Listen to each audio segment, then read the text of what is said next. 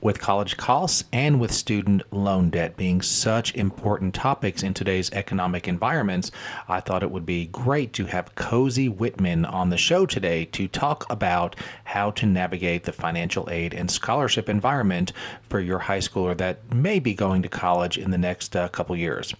Speaking of financial issues, if there's anything that keeps you up at night regarding your finances, email me, David at parallelfinancial.com. That's David at parallelfinancial.com. And I'm always happy to do a 30-minute consultation, whether that be in person or by Zoom, and we can figure out what the next steps may be for your financial success. We hope you enjoy this episode.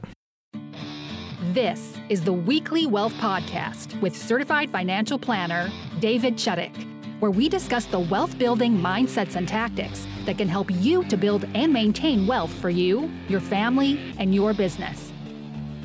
Well, hello, everybody. Welcome to this week's episode of the Weekly Wealth Podcast. We are a podcast where we talk about the mindsets, the tactics, and the strategies to help you to build and maintain wealth. My name is David Chuddick, and I'm a certified financial planner with Parallel Financial. And today we're talking college, which is a big money topic, both for parents and future earnings of students. We're talking scholarships. We may throw a little bit of COVID information in there on how that's affected education, and really just learning from an expert on how to take care of college expenses. So today we have Cozy Whitman with us. And hey, Cozy, how are you? I'm awesome, David. Thank you for having me. Well, let's hear a little bit about yourself. How does somebody get into the college planning and scholarship industry? Because nobody goes to college for that, I don't think. Yeah, for sure. I always tell people if you are sweating what your degree is going to be, if you're a high school senior, go out and take a look at my LinkedIn page, right? Because I have been all over the place.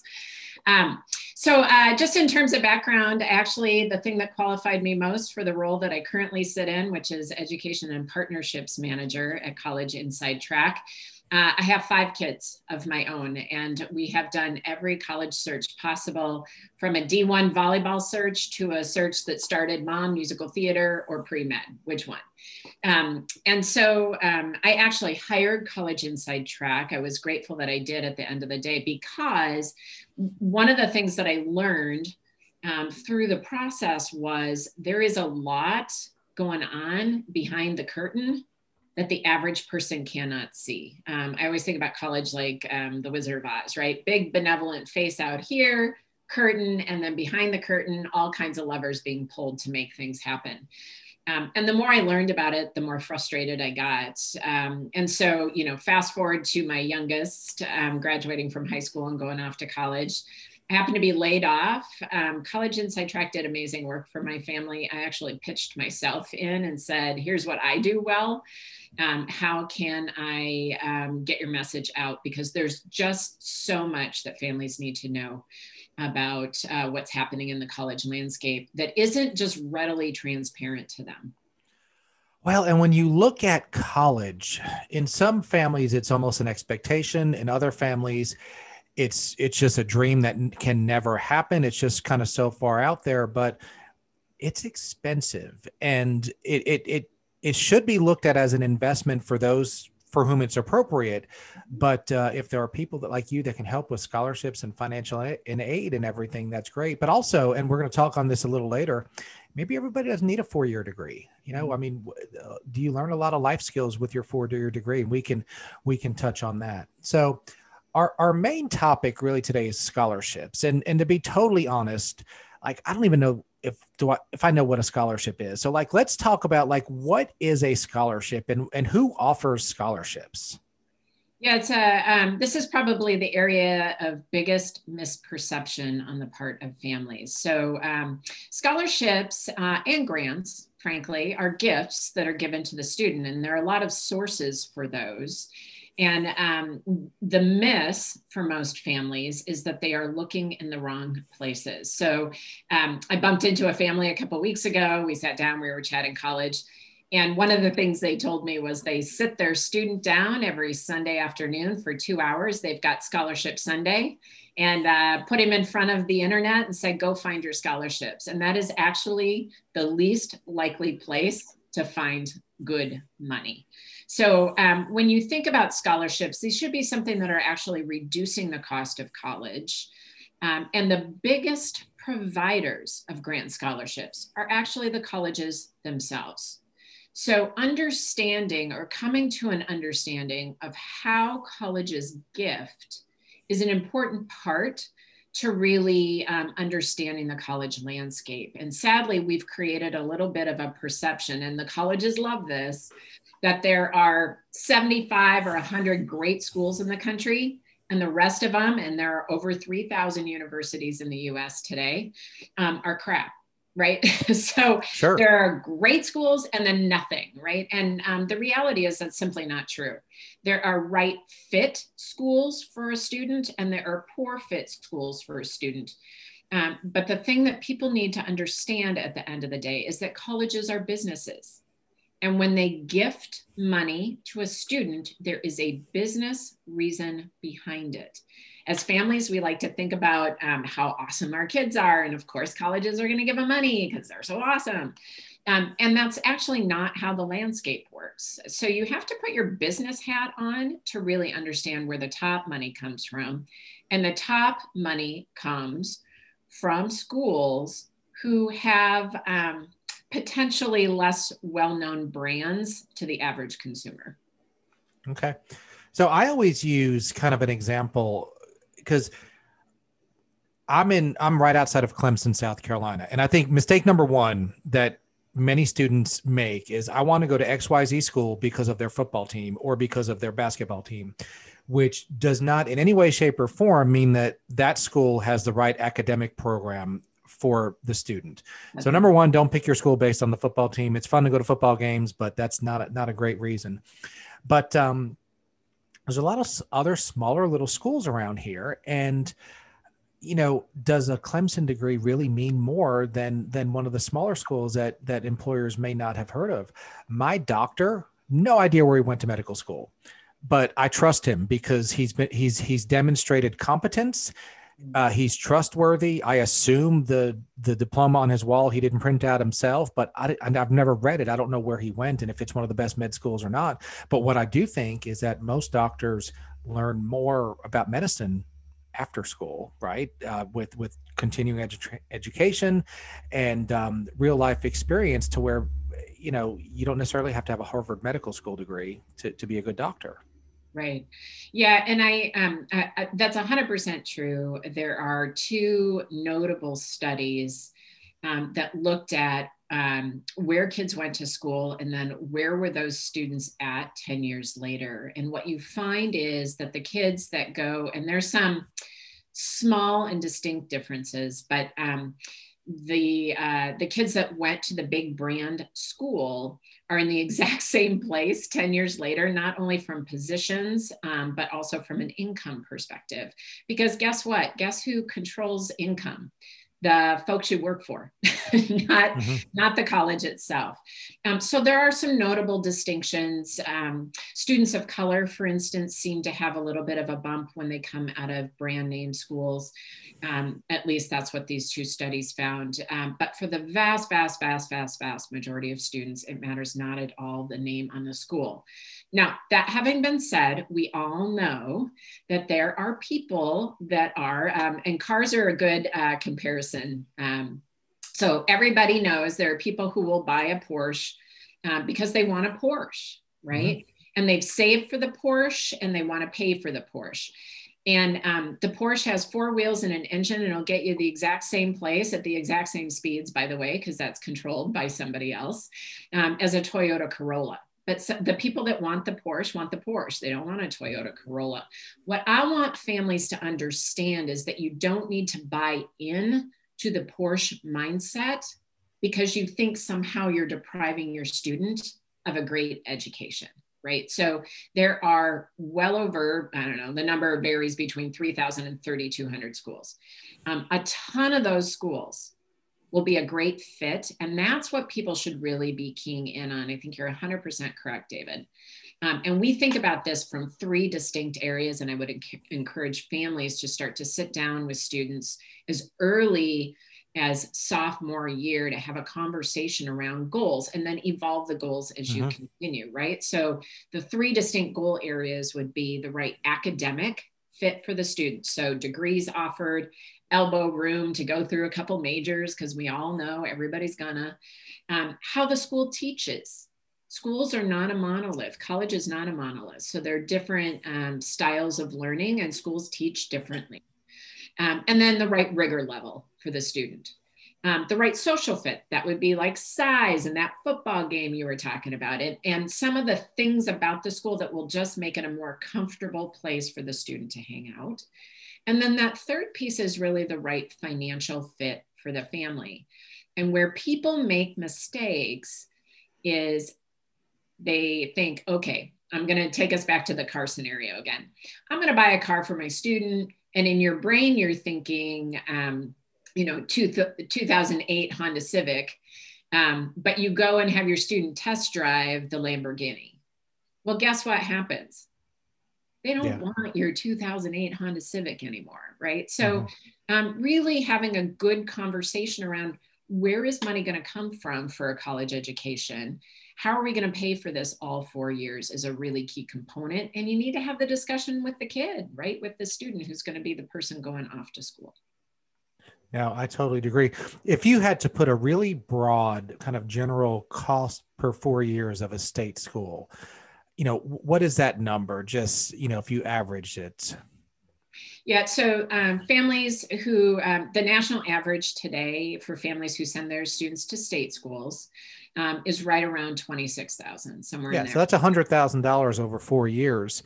That's a chunk of money. I don't care who you are. That's a lot of money.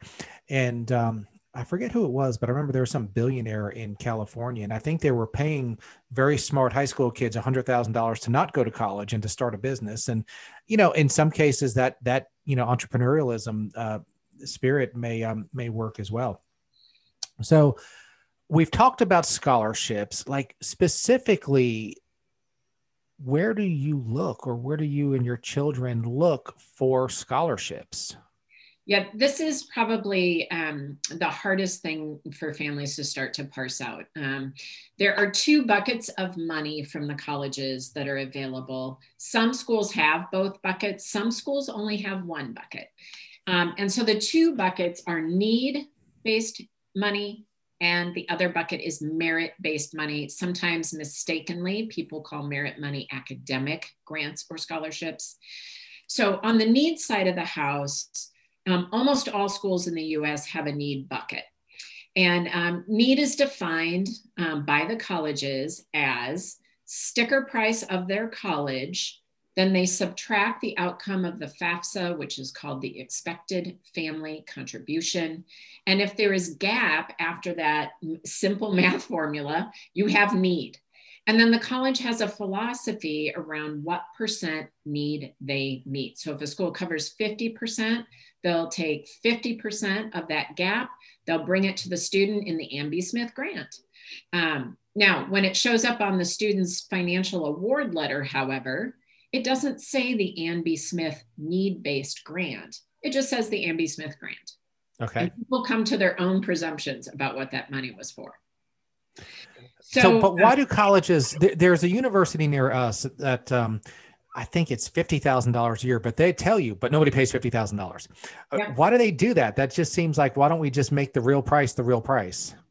Yeah, it's a good question. The challenge for the schools, I think, is perception, right? So if we bring our sticker price down to $35,000, we now have the same perception as the state school. Gotcha. And so they bring themselves up into this like, oh, we're way up here. But for special students, we're going to come in down here, right? Okay. And the bulk of that money for most kids is actually on the merit side of the house. So people get their energy all bundled up. I'm sure you've taken these calls where they're trying to move assets around and how do we make ourselves need-based? And the reality is family income, the household income, is the single largest factor on the FAFSA.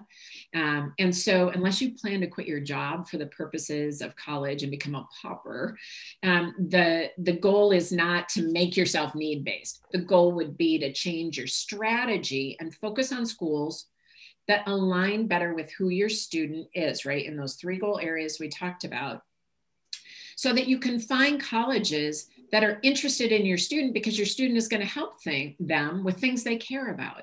And one of the interesting challenges that people bump into is, and I was this mom, I told my kids, go anywhere you want as long as it's in the state of Minnesota and a state school, right? Because I live in Minnesota. And the reality was I was cutting us off from some of the best merit giving schools in the country. And so I had the exact same budget for my bottom 3. The top 2 were unusual. To your point, one of my kids did not go to college, and one played D1 volleyball. So for the bottom 3, I had the exact same budget. One went to a state school in state, one went to an out-of-state school, and one went to a private college. And the least expensive college on that list was the private school. Wow. Would never think. So instinctively, I would think when you're talking about merit-based, it's all about grades. Highest GPA gets more money. Is that true? So in public institutions, they do tend to drive their merit programs based off the numbers, not only GPA, but ACT. And that is true, by the way, even in our current COVID test optional landscape. So a whole bunch of schools around the country went test optional last year when it was clear that kids couldn't get tests. So when they say they're test optional, that means that they are not using the test for purposes of acceptance, but behind the scenes, still tying that number to grant scholarship dollars. In the private space, those schools care about a whole bunch of things, right? And they are cherry picking the students that help them with the things they care about most. So GPA and ACT do play a part, or SAT play a part in this, no question, but they are also interested in having a diverse population on their campus. They want one kid from every state in the country and a million countries around the world. And so interestingly, my philosophy is, as a mom, right, when I started this state in the state, was automatically, for at least the private schools, making us a less recipient of grant scholarship dollars. And so being willing to look outside your region brings more money to the table. They literally look at kids' transcripts, add up the A's and multiply by a factor. They look at the rigorous classes, AP, IB, PSEO, college in the schools, add those up, multiply by a factor. Today, a really well-written college essay that speaks to the value of the student can be worth 8, 9, 10,000 additional grant scholarship dollars in the private landscape. So the private schools are more complex. It's less easy to discern, which is why families shy away from them. But often what you will find is that those schools will bring themselves into roughly the same pricing as the local public institutions that they have to compete with. Where families have to be careful is the bigger the brand, the less money available. And why? Because you know what? MIT does not need more applicants. We get ample applicants every single year. Every kid. If they don't get your kid, they're still getting some other genius, right? That's right. And if you don't want to pay our full freight, I got 17,000 other kids that are sitting right here who will, right? So families have to be careful because there are many schools around the country that offer 0 merit aid. Wow. Okay. That's something to definitely keep in mind. What about like private corporate scholarships and such? How do those work? And what are the best ways to kind of get your hands on some of that money if it's available?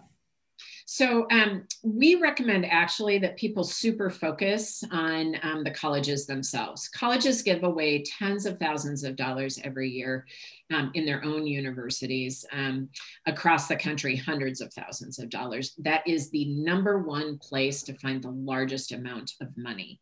The next tier down would be local scholarships. So maybe a parent employer, the local bank or credit union. Are those normally a couple $100 or a couple $1,000, but they're not paying your full tuition?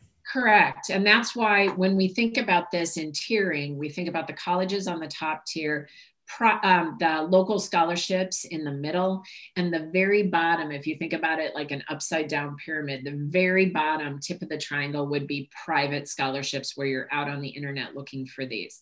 The average student has to apply to somewhere between 50 and 80 of these to win anything. And the average award amount in that space is about $500. Most people would be better off just having their kid go get a job. Now, do you have any feeling? I know Clemson University is the big school near us, and probably most schools have some sort of a bridge program where you can go in Clemson, you can go to the local technical college for 2 years and you get your English 101s and all that. And it costs less. I think it's still rather expensive, but it costs less.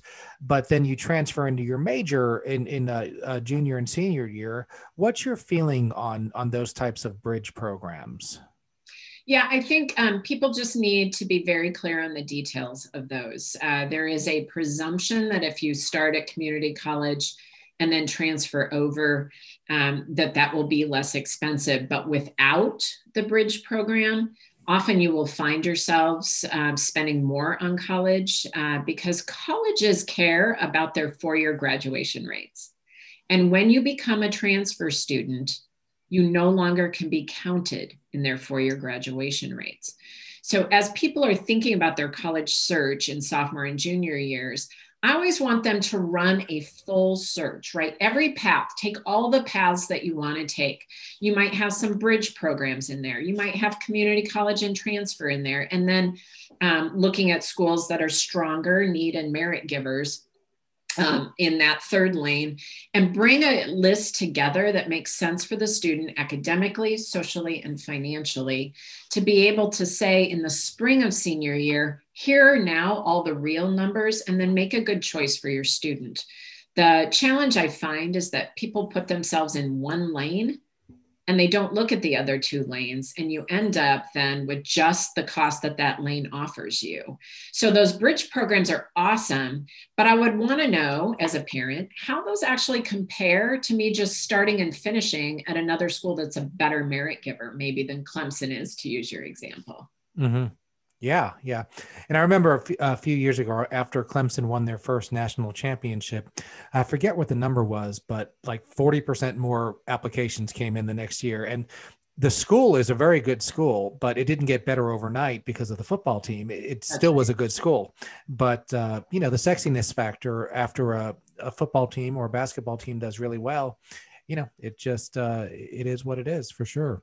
The technical colleges and the community colleges, those 2-year degrees are the same types of need and merit based aid given in those types of situations. If let's say you wanted to get a certificate in HVAC and honestly probably start off making $60,000, $70,000, $80,000 a year, are the same types of aid available? Classically not, because the programs are not very expensive. So for instance, I mentioned one of my students didn't go to school. He went through welding school at the local. Yeah, so he's making probably more money than any of your kids, right? Or no, but but he is making really good cash, right? Mm-hmm. And he's very happy. And at the end of the day, as a parent, that's what I need. I need him not living in my basement and happy with his life. Mm-hmm. So, those programs, his program, for instance, I think was $8,000. Now he's 30, so it's been a while since he went through it. But those programs are classically not very expensive. And so there isn't usually extra money available, but that is not true at all programs. So some community colleges are actually relatively significant in size, and so do have some opportunities for scholarship dollars. So the family should just explore that and see what that looks like. The one thing I will mention, though, that does distinguish 4-year schools from 2-year or technical certifications is that the federal student loan program until recently actually could not apply to those schools, but they made a change in the last few years that says that they can. The program just has to be a certified program. So before jumping in with both feet, I would just encourage people to understand or get information from the school itself as to whether or not you could take advantage of that federal loan program. Okay. So the tagline of this podcast is the mindsets, the tactics, and the strategy. So let's talk about mindsets. Should a parent, and I think a lot of parents would be tempted to say, ooh, my kid is only going to get a welding certification, not getting a 4-year degree. And then of course, when they graduate and they're welding and making good money, but there's this stigma that everybody needs a 4-year degree or else it's some level of failure or disappointment, or I'm not sure what the word is. What are your feelings about 4-year degrees as they apply to everybody? I mean, is it a given that everybody should need a 4-year degree? Yeah, I always broach that from the perspective of who on earth would have remodeled my kitchen or fixed my car or put a roof on my house or put my fence up, right? My husband's in big construction. They build bridges. Who would be building your bridges then, right? So I think the pendulum swung way far to the everybody needs a 4-year degree direction. And I think we're starting to settle back in. So you see high schools starting to build back in stronger shop programs, programs around metal work and welding, all kinds of building and carpentry. Mhm. And I think what families really need to think through is what are the strengths of the student, right? And how will they be best served by an education? So the question, when we work with students, the question that we always arm the student with is to look at the program, whether it's a 2-year college, a technical program, or a 4-year school. How are you, college, going to help me, student, be successful on your campus? And so as you're starting to answer that question, I think it's important to really think all the way through those skill sets of the students, and then who can best support those. And sometimes that's a 4-year degree, but sometimes it's not. And so I think we do our kids a disservice by layering over the top of this that every kid needs a 4-year degree. That having been said, the technology industry is a really good example. In IT, there are a ton of certifications that you can just pick up. And you could argue that if you are the strongest Microsoft admin on the planet, there is no reason for you to have a 4-year degree if the certifications make you good at your job. What does need to happen for that, though, to be the platform is that corporations need to get on board. A lot of companies still require a 4-year degree for every single person over a certain level, right? And it doesn't recognize the skill sets that people bring to the table. Now, and it's been a couple of decades since I graduated. Are colleges teaching more life skills at this point, or is it still kind of the academic? Because let's say you're in sales, and let's say you're in medical sales, so maybe a medical type degree background would be great for the knowledge. But let's say you just don't have the sales skills or the personality to be persistent enough to be a good salesperson.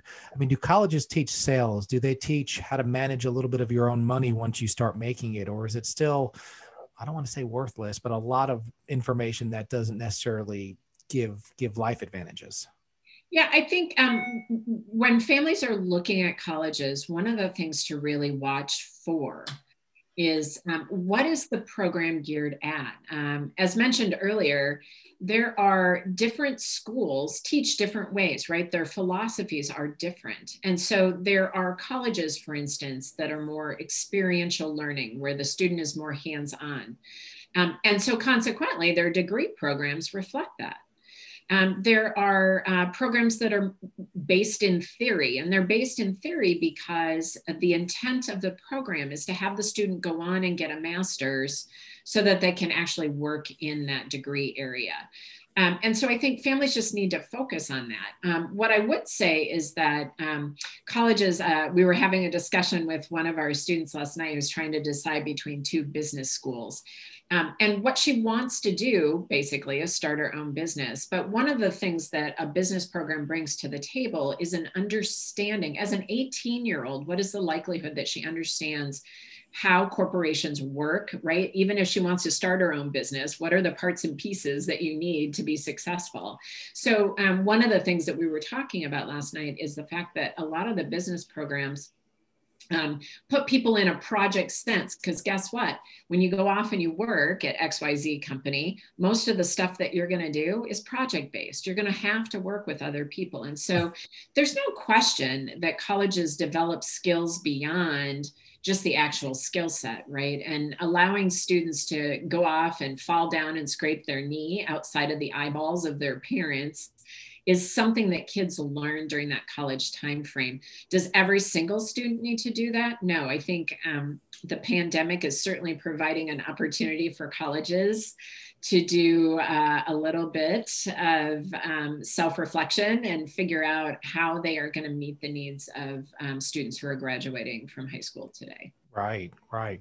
So let's talk about that darn pandemic. So we are recording, we're in 2021. Last year, colleges, I guess, shut down almost overnight and went to mostly virtual. And I have some college professor buddies that say, you know, I mean, it wasn't intended that way, but everything's been open book this year. And what do you think about the level of education kids have gotten? And, you know, just about this whole virtual learning thing that's gone on. Is it going to continue as far as even once the COVID part of it is gone? Do you think more students and more colleges will offer a more virtual platform?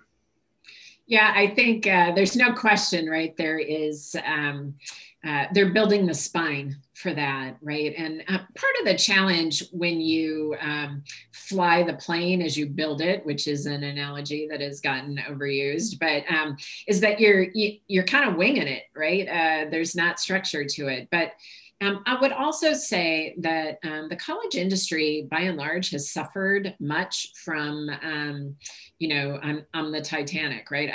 I'm a big ship. I'm going to do this because I've always done it this way, and this is the way we do it. And there hasn't been a lot of fresh evolution of that world. And what has happened, you know, where, you know, like the, I don't know, University of Phoenixes are concerned, right, where they have gone online, companies don't recognize as that, as the degree program that it is. And so there has to be, colleges don't sit on an island, right? There's an entire kind of evaluation of high school to college to work that just needs to be revamped. I think it needs some fresh air blown into it. And for good or for bad, the pandemic did some of that blowing. And so I think that there's no question. It's spurring innovation in the teaching world. There's virtual reality, for instance, companies that are building virtual labs where you could be working in labs, but from your house. And think about the cost savings to some students. Not every kid who goes off to college needs to live in the dorms, right, to live their lives. And so I think that's how we traditionally think about school. But there's cost to that dorm life. And so by opening the doors, one of the things the colleges found out is, hey, guess what? The people who are paying our bills don't love the pricing model we have set up and our lack of flexibility in the in this pandemic. Right. And so they have traditionally kind of just opened the doors so far to let in so many students, right, who can afford to take on the pricing and the debt. And I think what's happening now through the pandemic is the colleges now have to rethink that. Who all are we going to open our doors to? And then what does that mean from a learning experience? Yeah, no question. So speaking of learning questions, let's say a high school junior or senior says, you know what? And I don't want to pick on art, but I'm really passionate about art, or I'm really passionate about ancient Italian literature, or something that the market probably doesn't put a large value on, that more than likely won't provide a great income. What do you tell that kid? Because there's a lot of cool things out there that you might enjoy learning about, but they may not provide an income later on. Yeah, so you're talking to somebody who has a dance major graduating in a month. Okay. And her older sister started down the musical theater path. And interestingly, those two took completely different paths, but in our current moment are looking at each other and wishing they had taken the other person's path. So one of my kids graduated ultimately as a finance major. She works in consulting. She does a great job, and she works really hard. Yeah, She, logical, kind of a traditional path. yep, she very much misses that art side of it, right? Um, my youngest daughter, on the other hand, graduating in the middle of a pandemic as a dance major, is looking around going, geez, I wish I would have double majored in something else, right? And had something alongside. So one of the things that um, I always encourage kids who have that passion around those areas, one, you should not presume. My degree is in exercise physiology. I am currently not working in exercise physiology. I worked in that role for about 2 years and then decided I didn't love it anymore. And my path left, or I left that path. And so I think one, people should not presume the number 3 top earning degree, philosophy. So Really? I don't And think what jobs do you do with that to earn that much money? Or is it? anything you want, right? Wow. Because that's the thing. People's success is not dependent on their degree program. People's success is dependent on their personalities and what they decide they want to do with their lives. And so the fact that you have a 4-year degree opens doors for you that would not have been there otherwise from companies that still consider that top of the line, right? I also think that there are tons of colleges that make it relatively easy to double major. So why couldn't you do both? Why could you not grab that art history major that you want and marry that with something else? Yeah. No, I love it. That's a great suggestion. So tell me a little bit about your company and at what age maybe you would ideally start working with a family, and just kind of the process of how you help families and students with scholarships, with choosing majors, with choosing schools, and everything else that you do, because this is really interesting. And it's a huge decision for families. And most families have several teenagers when they do. So it's a double or triple decision. Yeah, for sure. So College Inside Track has been helping families navigate the college search, application, and acceptance process for 15 years. Our goal is to work with the student and the family, but the goal is ultimately to arm the student with the ways to evaluate schools so that they have a list of schools they're going to apply to that fit them academically, socially, and financially, those 3 pillars. So one of the things we start with beyond trying to understand what the student wants is what's the game plan for paying for school?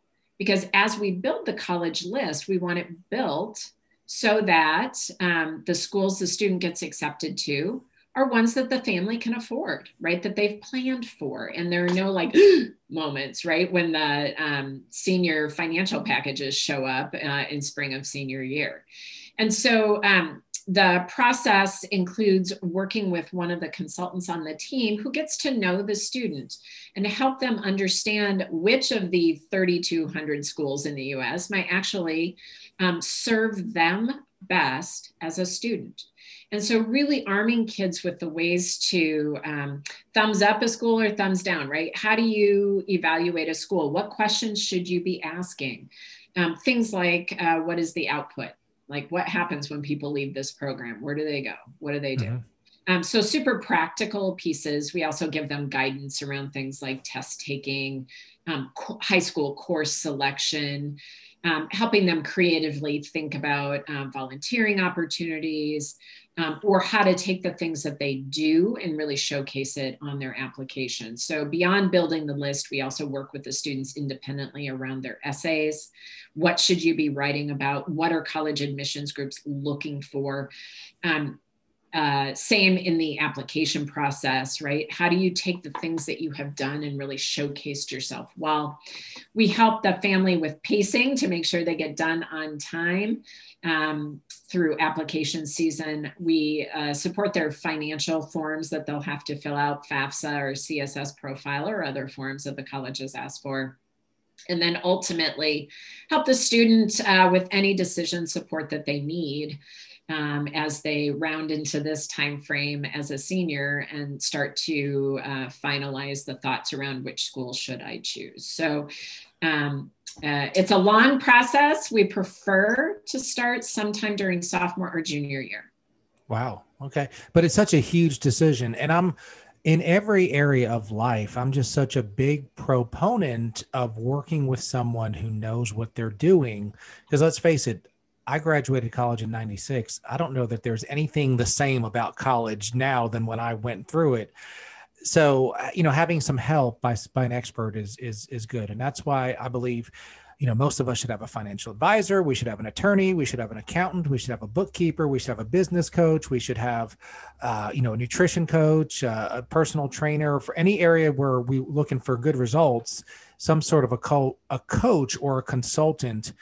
While it will always come with a price, it could come with a great payoff as well. And we're not going to talk about fees, but your company is not a nonprofit. You charge a fee, but you wouldn't be in business if your entire company was not delivering more value than what the fees amount to. So that's just the way life works. And I think the juniors and seniors and sophomores of the world need to be looking towards people like you to help guide these decisions. So, yeah, I appreciate that thought process for sure. And we do offer a free consultation for any family who wants. And how would somebody get a free consultation with you? Yeah, so if they just go out to the website at collegeinsidetrack.com, right on the homepage, there's a free advice button. When you click on that, it'll take you out and you can see my calendar. So this is like a Zoom consultation, Yep. It's not limited geographically. Nope, not at all. Okay. We actually work with families not only all over the country, but all over the world. So anybody who has a sophomore or junior in high school that wants to understand how would we as a family do a more strategic college search, happy to sit down and chat college with them. Okay. Well, let's close it out. Let's give one tip, put you on the spot.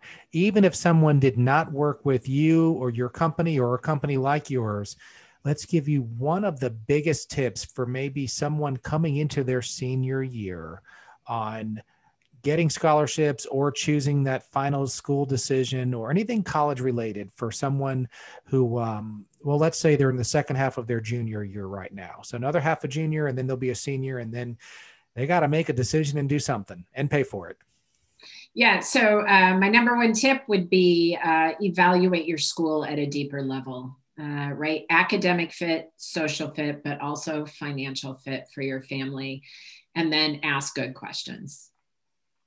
I was talking to somebody one time and I forget the analogy they used, but it used to be that like the type of car you drove was your status symbol. And unfortunately, many people would go into debt to buy a car that was more expensive than they should have for their situation. Now it's what school your kid goes to is the status symbol because, I can afford this school. And in many cases, because you can barely afford it doesn't mean that you should afford it. So I think that's great advice is thinking about the school on all the levels, but of course, cost is a huge level that needs to be considered. And there's no sense in borrowing tens or hundreds of thousands of dollars for a nameplate on a school, as opposed to a different school that may have been, just not as well known or as, sexy as far as the name goes. So, well, that's great information. Great information. So one more time, let's have your website. It is collegeinsidetrack.com. Perfect. Well, we enjoyed your expertise. This is very timely for me because I have a 17-year-old and I actually have twin 13-year-olds.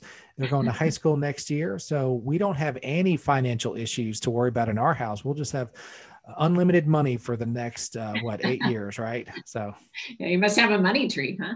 Oh, absolutely. Yeah. We're just like the government. We'll just print some more. No problem. So, well, great. Well, Cozy, we appreciate your time and we look forward to speaking with you next time. Sounds great. Thanks for having me, David. The information contained herein, including but not limited to research, market valuations, calculations, estimates, and other material obtained from Parallel Financial and other sources, are believed to be reliable. However, Parallel Financial does not warrant its accuracy or completeness. The materials are provided for informational purposes only. It should not be used or construed as an offer to sell or a solicitation of an offer to buy any security. Past performance is not indicative of future results.